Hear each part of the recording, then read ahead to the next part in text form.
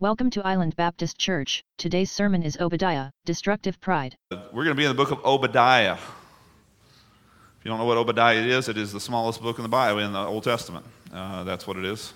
Obadiah is a contemporary of Amos. He was a contemporary of Hosea. Contemporary, a little older than Isaiah, but more or less in that time. Lots of prophecy happening during that age, during that time period of Israel's history. And so Obadiah is one of these guys. We know almost nothing about him other than he spoke prophecy, and God chose to put it into Scripture. And so we're going to be looking at what he has to say here. But first of all, an introduction to this, just so we can understand kind of what's going on here, is that there was two family splits in the life or the children, grandchildren of Abraham. One was among his two sons, Ishmael and Isaac, and that split still affects us today. The Ishmaelites became the Arabs, and of course the sons of Isaac became the Jews. And really in the Bible there is not an Arab-Israeli conflict, even though we have it since the 40s.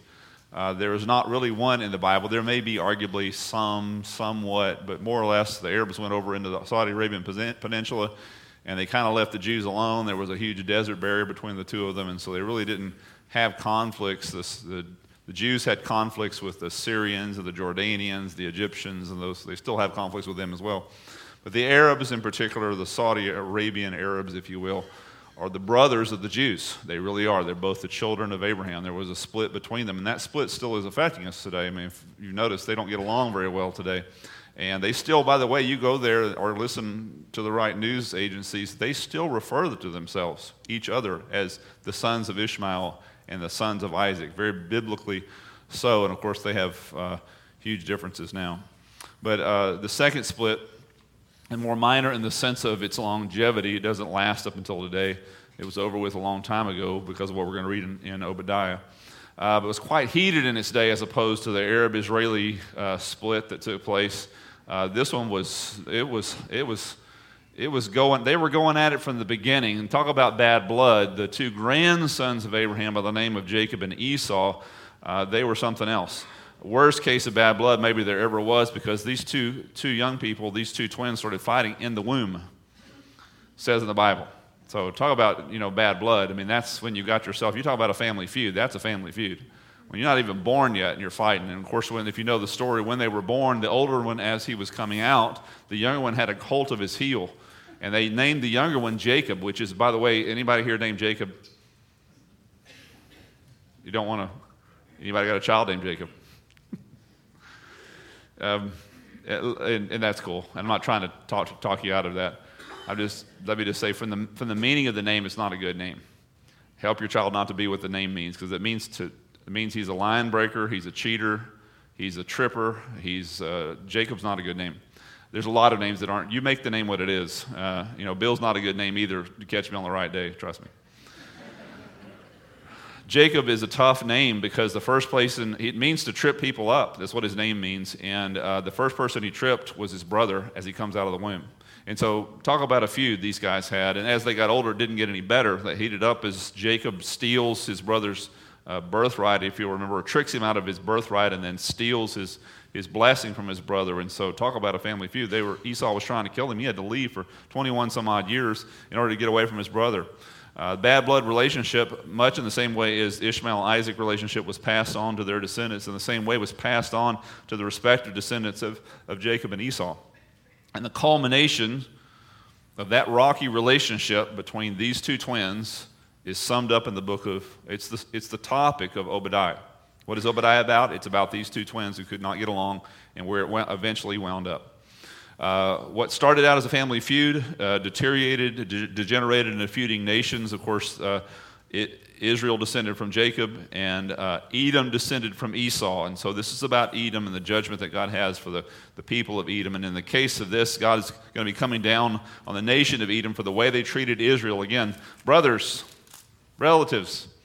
And notice what God's going to say to them. We're going to read the first 9 verses, first 10 verses, then we're going to be skipping down to verse 18. We're looking at the highlights of the Old Testament. Of course, it's hard to do the highlight of a book that only has one chapter. So it's just going to be the highlights of the whole thing. Here we go. Verse 1. The vision of Obadiah. Thus says the Lord God concerning Edom. We have heard a report from the Lord, and an envoy has been sent among the nations, saying, Arise, let us go against her for battle. So why is Edom being judged here? Behold, I will make you a small nation among the nations, and you are greatly despised. Why? It's going to tell us. Here's why. The arrogance, he says, of your heart. Arrogance is a tough thing. Living in arrogance and pride today, you've got yourself a problem. And you are a problem. Let's just say that. And you've got yourself a problem. The arrogance of your heart has deceived you, and you live in the clefts of the rocks and the loftiness of your dwelling places, and who say in your heart, who will bring me down to the earth? Don't ever dare God to do something to you. No one can stop us. Yeah. The Titanic. No one can sink this ship. Right, you're asking for him to do something to you. I mean, it's one thing to be arrogant, it's another thing just to poke your finger right straight in the eyeball of God. Don't do that. That's what they're doing. Who will bring us down to the earth? Well, they're about to find out. Though you build high like the eagle, he says. Though you set your nest among the stars, from there I will bring you down, declares the Lord. If thieves came to you, if robbers by night, wouldn't they leave something, he says? Would they not steal only until they had enough? Right, that's the normal robberies. It's not going to be like that for you. They're taking everything. If grape gatherers came to you, and would they not leave some gleanings? Yeah, they would, but not in this case. Oh, Esau, he says, will be ransacked, and his hidden treasures searched out, and all the men allied with you will send you forth to the borders, and the men at peace with you will deceive you and overpower you. They who eat your bread will be an ambush for you. There is no understanding in him. Will I not on that day, declares the Lord, destroy the wise men of Edom and the understanding from the mountains of Esau, and then your mighty men will be dismayed, O Timon, and in order that everyone may be cut off in the mountain of Esau. So God's doing all this because they're full of pride? Yeah. But not just so much that, as much as what has pride done to them. Notice what it says in the next verse. Because of violence to your brother Jacob, he says.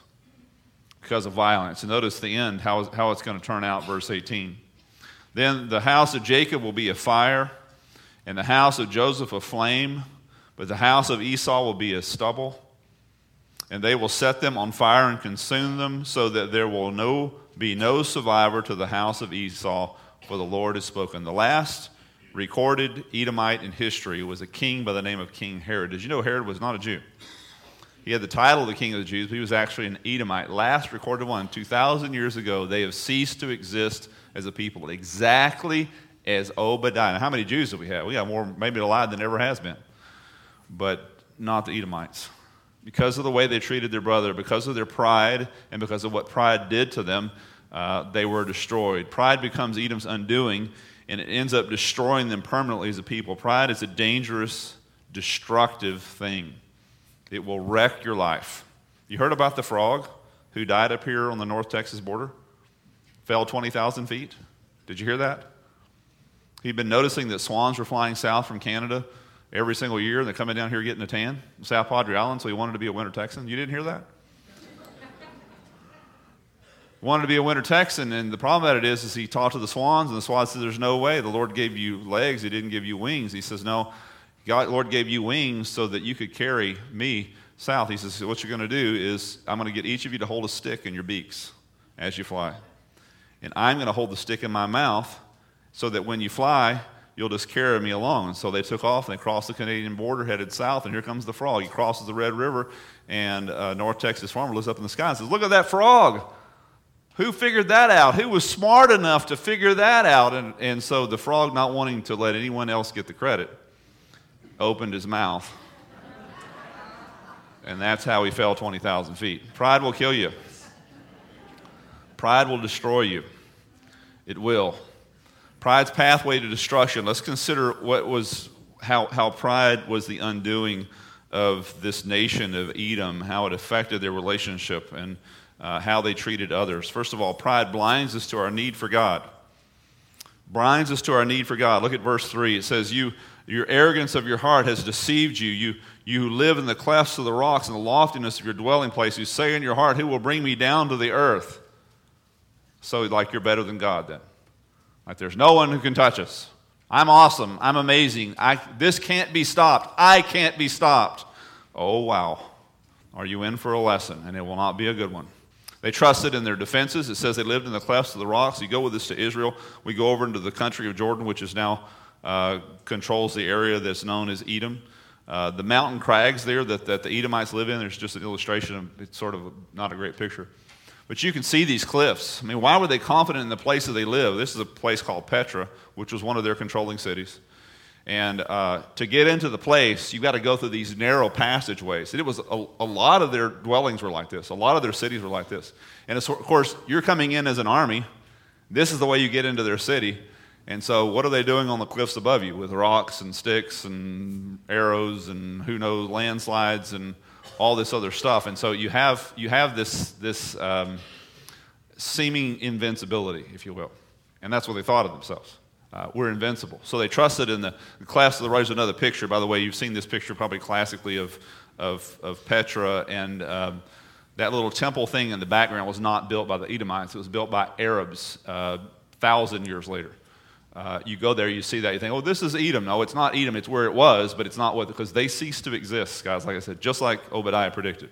2,000 years ago, no record of any more Edomites existing. They got absorbed, they got wiped out, or they got all the above.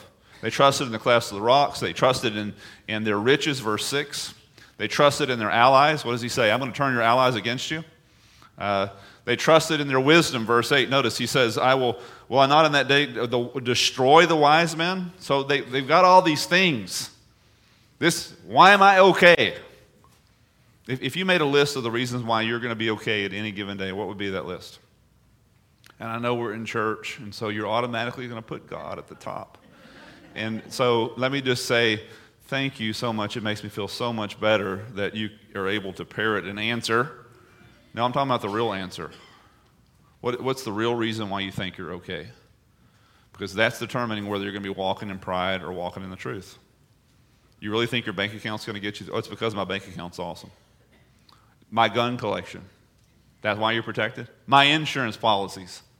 The house I built or didn't build. My investments. What makes you think what makes you wake up in the morning and say, if it really isn't God, I don't care what you put on the list to please the pastor. If it really isn't God, you got yourself a problem. You really do.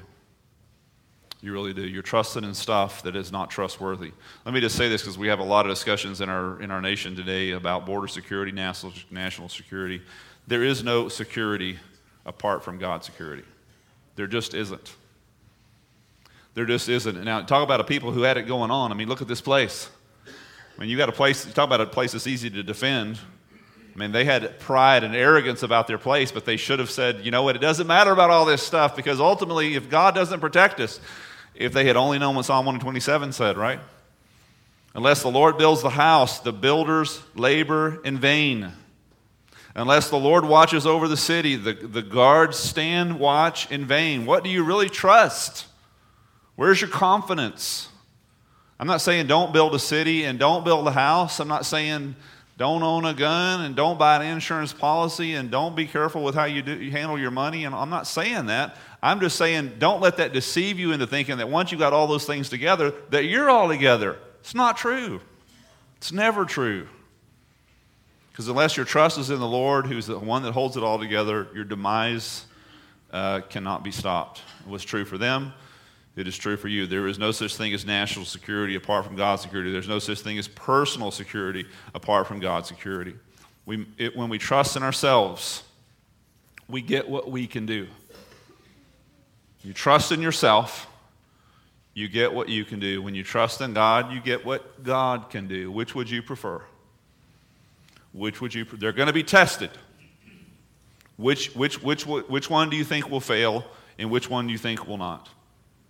You need to decide, and it begs the question, how do I know?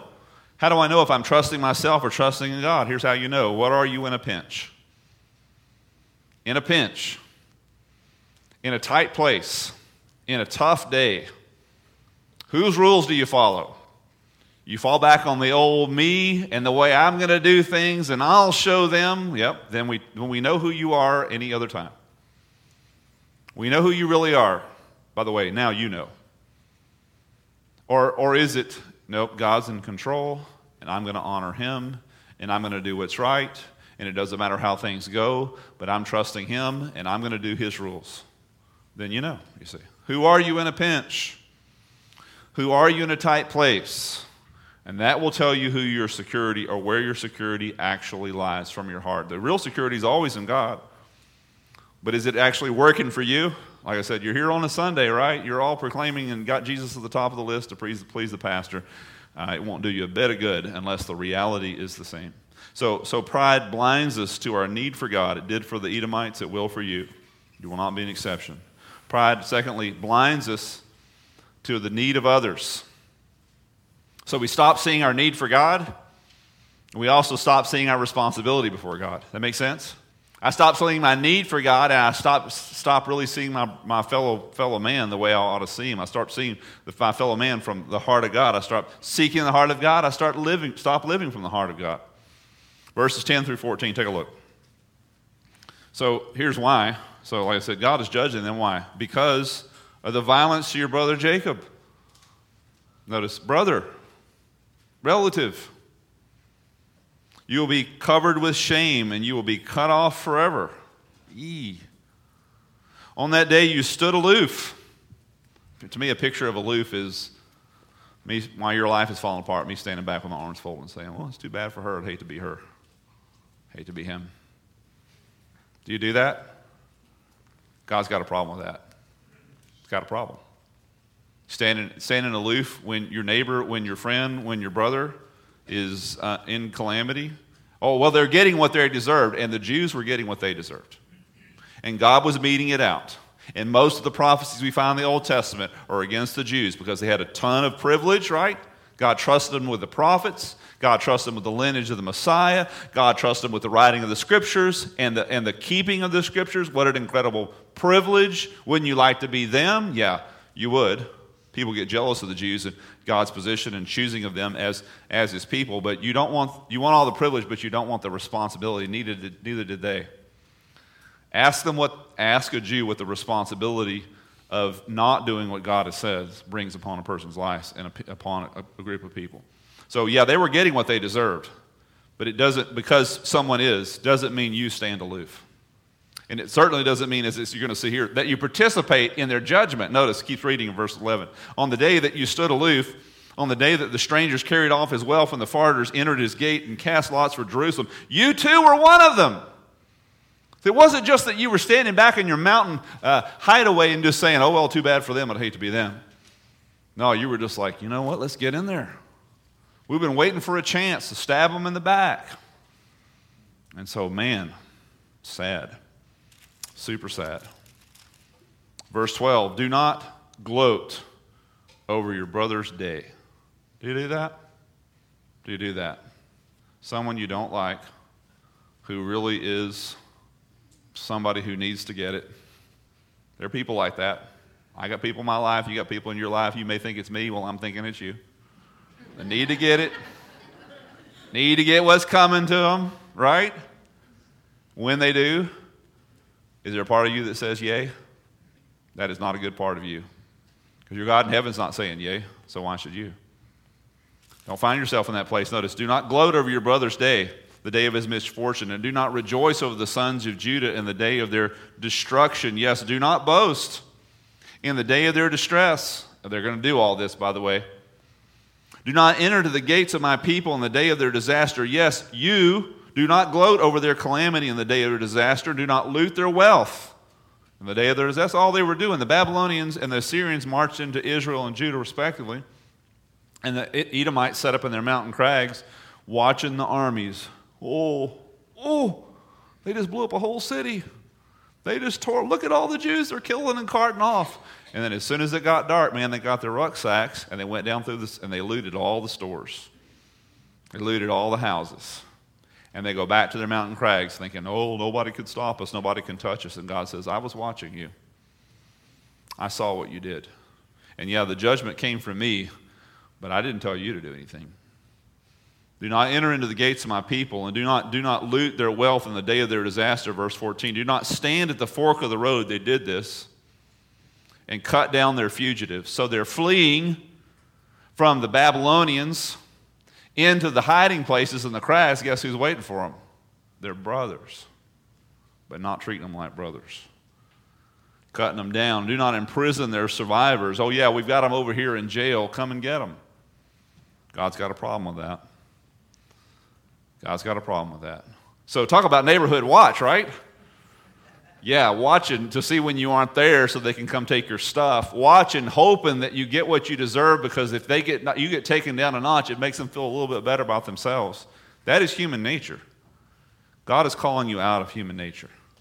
God is calling you out of flying by the seat of your pants. God is calling you out of just doing what you were raised or what you see or what the world does. He's calling us to a place of godliness, which takes God to be godly. It's not just a matter of I'm going to turn over a new leaf, I'm going to be a better person. No, it's a dependent upon God. I'm trusting in you, Lord. I want you to live your life through me. I can't do this by myself. You set up a standard that no one can achieve. You better believe it. Christian life cannot be lived. It can only be lived through. Only Christ living through you can live a Christian life. It's a total dependence upon Christ. Christ for salvation, Christ for sanctification. You have to have both, or you're going to act just like the world does. And like I said, it's the reverse of a crime watch here, or a neighborhood watch. So first of all, gloating over those who get what they deserve is never good, as it says there in verse 12. It's never good. A smug satisfaction of seeing people taken down a notch or two. Is that what you do? There's something in you that gets a little bit excited when a person who was really doing great and really doing well, maybe I would say even sadder, is they've never done anything to you. You don't even know them maybe. But because they call it the tall poppy syndrome, he was the tall poppy, in the field, and when he gets lopped off, then there's a part of you that says, oh, really? Goes around, comes around. Maybe you ought to think about that. Smug satisfaction makes you feel better about yourself when you see somebody taken down a notch or two. Listen, it's not just not godly, it is godless. It's not the way God operates. You think God is sitting up in heaven just waiting for people to get stuff? Oh, look at that one. Watch this meteorite. Pooh! Not like us. But we really need to be like him. Notice Psalm 127, verse 1. Unless the Lord... Oh, we've already done that one. Ezekiel, that's what I'm looking for. 18:23. Do I take any pleasure in the death of the wicked? It's a rhetorical question. God wants to know, what do you think? What do you think? There's a part of us that thinks that he does. You won't find that. It says, whether am I not pleased when they turn from their ways and live? Could we say, am I not pleased when there's not a single soul that goes to hell, even though we're not going to be some there? A lot of them there. But if God had his way and we had no choice, God could just make us all robots, we'd all be in heaven. But we got a choice to make, don't we? But he loves it when we choose to be forgiven. He loves it when we open the door for him to pour his mercy out on us. He loves it when we say, God, I can't do this. I need your help. He loves that. He loves that. So finally he can come to the rescue. He's not going to override. If he's a gentleman, you say no, he's going to say, sorry to hear it. Okay. Doesn't please by it. Notice what it says here in Luke 15. If I tell you that in the same way there will be more rejoicing, notice, in heaven over one sinner who repents than over 99 righteous persons who do not need to repent. You think God's excited about the fact that you're living right with him? I think he is. You think God is just jazzed by the fact that you're doing right and trying your best and seeking him and trying to depend on him? I really believe that he is. But I know something that gets him more jazzed. When a person who isn't doing any of those things turns to that way. He loves it. That it blows him away. It's his best day. He loves it. And so for you and I to sit back and watch a person not do that and say, oh, He got it. Way to go, God. That's not the way God acts. It's not the way he wants you to act. Pride makes us forget that we are sinners too and how dependent we are on him for forgiveness. Pride is such a sneaky thing, such a destructive thing, causes us to gloat, causes us to forget the needs of others, causes us to fall. You know, one of the famous circus people, circus instructors about circus acts and especially high wire acts was a guy who went by the name of Papa Rudy. Ever heard of him? He's an old-time circus guy. Papa Rudy was being asked questions. He was a trainer for people who walk the high wire. And one of the things he said about the high wire, he says, I've seen a lot of people fall off the high wire. I said, I've seen a lot of people die. He says, 90% of the more of the people who die off of a high wire in his experience and his career were people who died within 3 steps of completing the whole walk.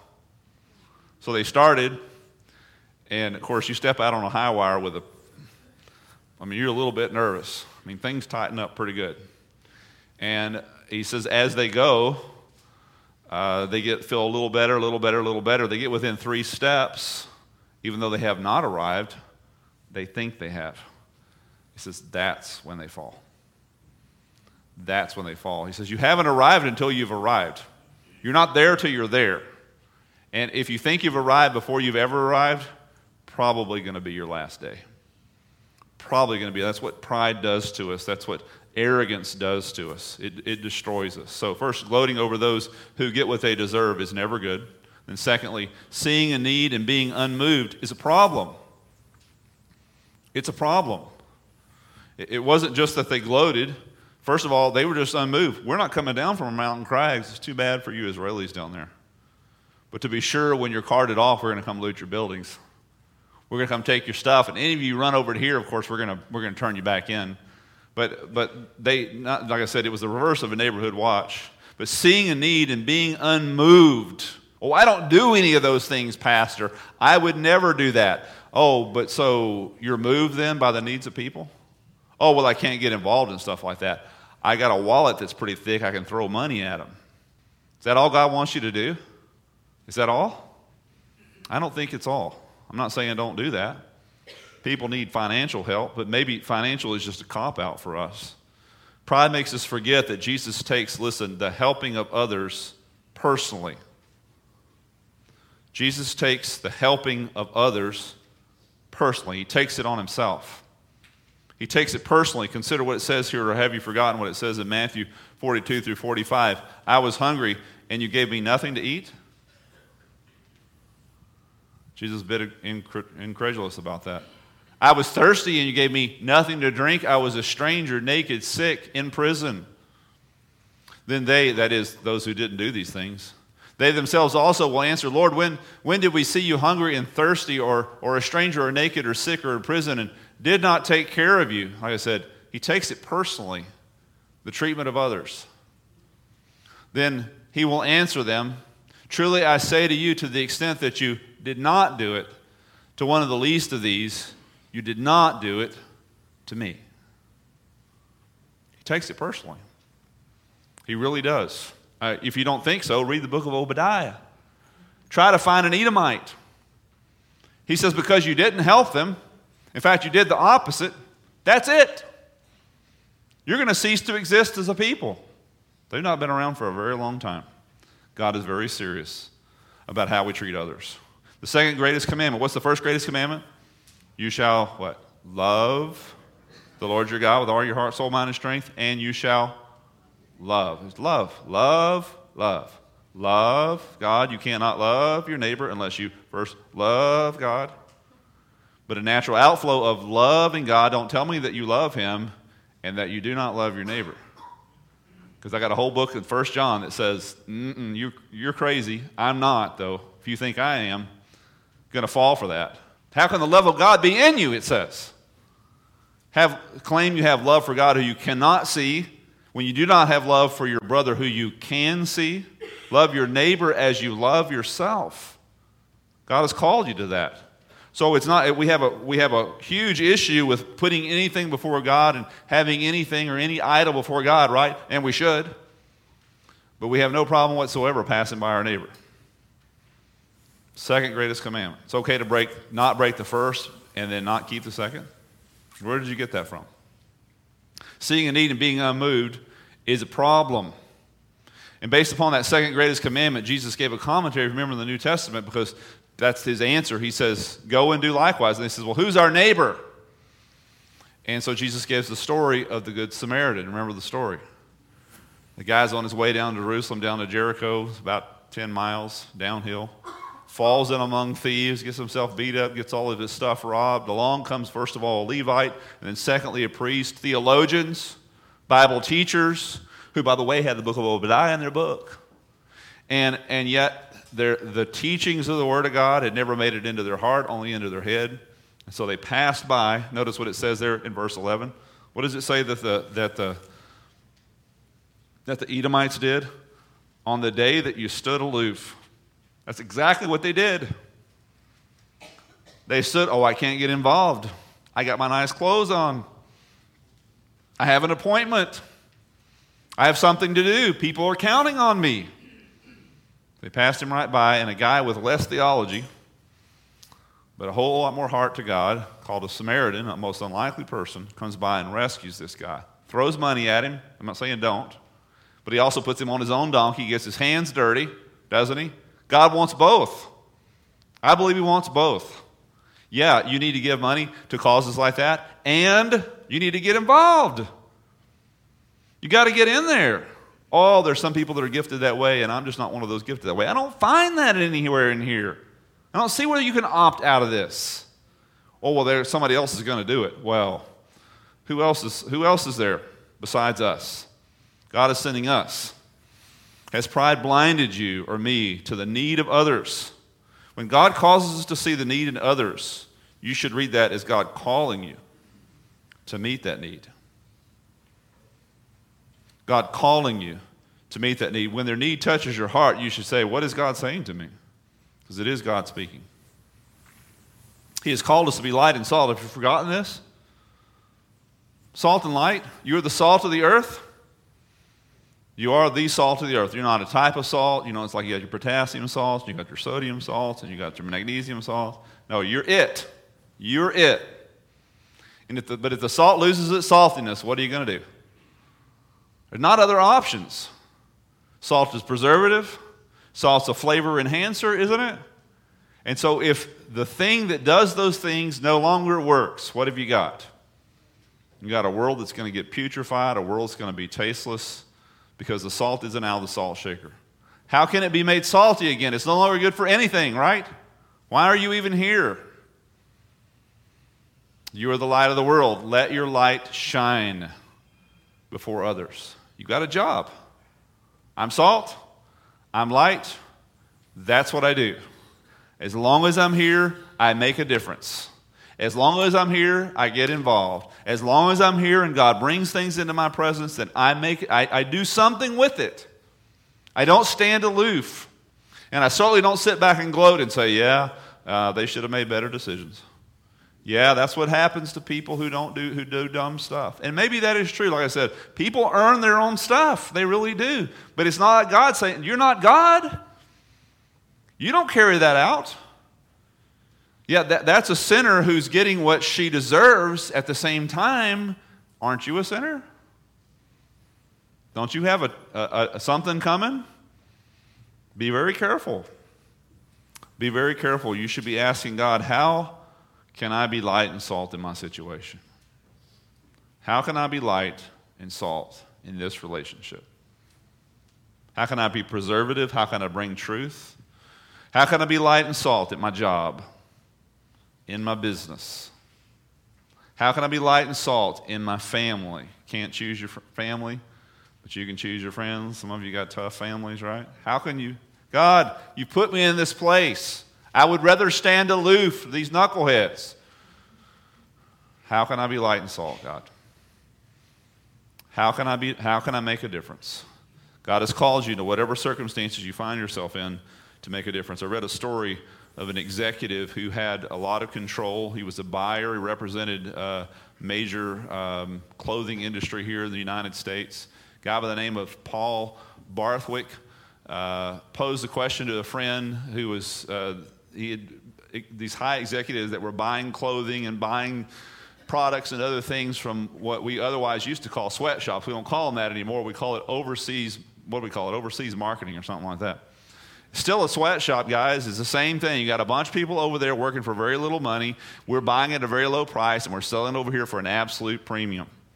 And so this man was a Christian, knowing the kind of prices that he was paying on behalf of his company to bring clothing, in this particular case, from Madagascar to the United States. He says, we were paying the Madagascar company $1 for every pair of jeans they made, and we're selling them on Fifth Avenue for $400. That's a profit margin, in case you don't know. That's a big one.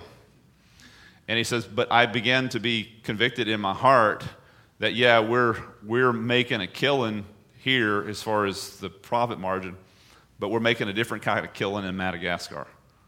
Okay, these people are producing something that's more valuable than what we're paying them for, but they can't get in. We've got them over a barrel. They're an island in the middle of nowhere. They make it and we don't buy it. They're in big. $1's better than nothing, right? And that's been our philosophy, he says. But he says, so I decided that I couldn't morally continue in my job, but I felt like God wasn't allowing me to quit, so I didn't know what to do. And I began to analyze the kind of control that I had and the answers that I gave to my higher-ups and the different things about it. They basically gave me a lot of latitude. And so I gave a phone call without telling them. In fact, he never told them, I don't believe. But I gave a phone call to the company that was producing these jeans, and he says, I want to know what it would cost, what the cost would be for your jeans if you raised them to a value that would enable you to have enough money to pay for the school fees of your employees. And he says, I want to know what that would be, and in addition, that would afford them better housing, that would afford them health care, that would improve their sanitation, that would improve and give them reasonable hours. So what would just shoot the moon? He says, tell me. He says, they said we would have to quadruple our price. So let's see, $4 for a pair of jeans that we're still making $400 for. So yeah, that was 4 times more, I should say, of what we were spending before. But he says, I figured that if my executives called me on the carpet, that I think I could go to bat for them. He says, so I told him, the guy says, oh, we can't do that. You won't come back to us. He says, no, I'm the buyer. I will come back to you. He says, you raise the price. He says, that's what I did. He says, God enabled me to bless them. God has called us to be salt and light wherever we find ourselves. Where do we find ourselves? In a corrupt place. What, are we going to stand aloof? Oh, well, I can't get my hands dirty. You know, it's a shame these sinners out there killing each other and wrecking each other's lives and destroying things and destroying families and destroying countries and putting on 7,000-member marches and all this crazy stuff. I can't get involved in this stuff, you see. Because why? Because who gave you the command out of the Scriptures to say you're an exemption to this? No. How can I be salt and light? Pride, listen, makes us think that we've got it all together to the point we don't need God. Pride makes us think that since we've got it all together, why should I lose it all by taking a chance with you? Pride wrecks us. It destroys us. Destroys our culture, destroys our families, destroys our workplaces, destroys our countries, destroys everything. I want to ask you if you would bow your heads, close your eyes with me as we come to conclusion this morning. God has given us a call, and that call is to be like Christ. And Christ wasn't a person who walked. Was there ever a person that could be prideful of his circumstances? It certainly was Christ, but he was not. He humbled himself, even to the point, it says, of laying his life down to be crucified for our sins. Let this mind also be in you that was in him, Paul says to the Philippian church. Let us consider others as more important than ourselves.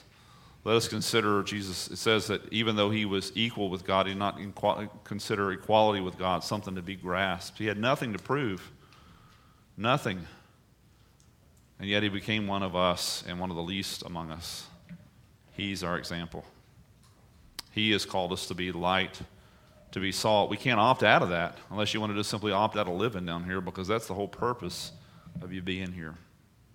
Heavenly Father, I thank you for the call you have on our lives. Thank you for this important reminder. Lord, we have to confess it's hard to get involved in lives that we see destroying themselves, getting what they deserve, making their own bed and having to lie in it. And yeah, that might be so. But we cannot stand aloof. We cannot sit back and say, well, we're better than them, because we're not. And we cannot say, God, that we're not dependent upon you for all those things. Thank you, God, so much for the rescue you brought to us through your Son, Jesus. Help us to remember now that we've been rescued. We're rescuers. Thank you for speaking to us today. Bless our time of invitation, we ask now in Jesus' name. Amen. Thanks for visiting. Find us at www.islandbaptist.org.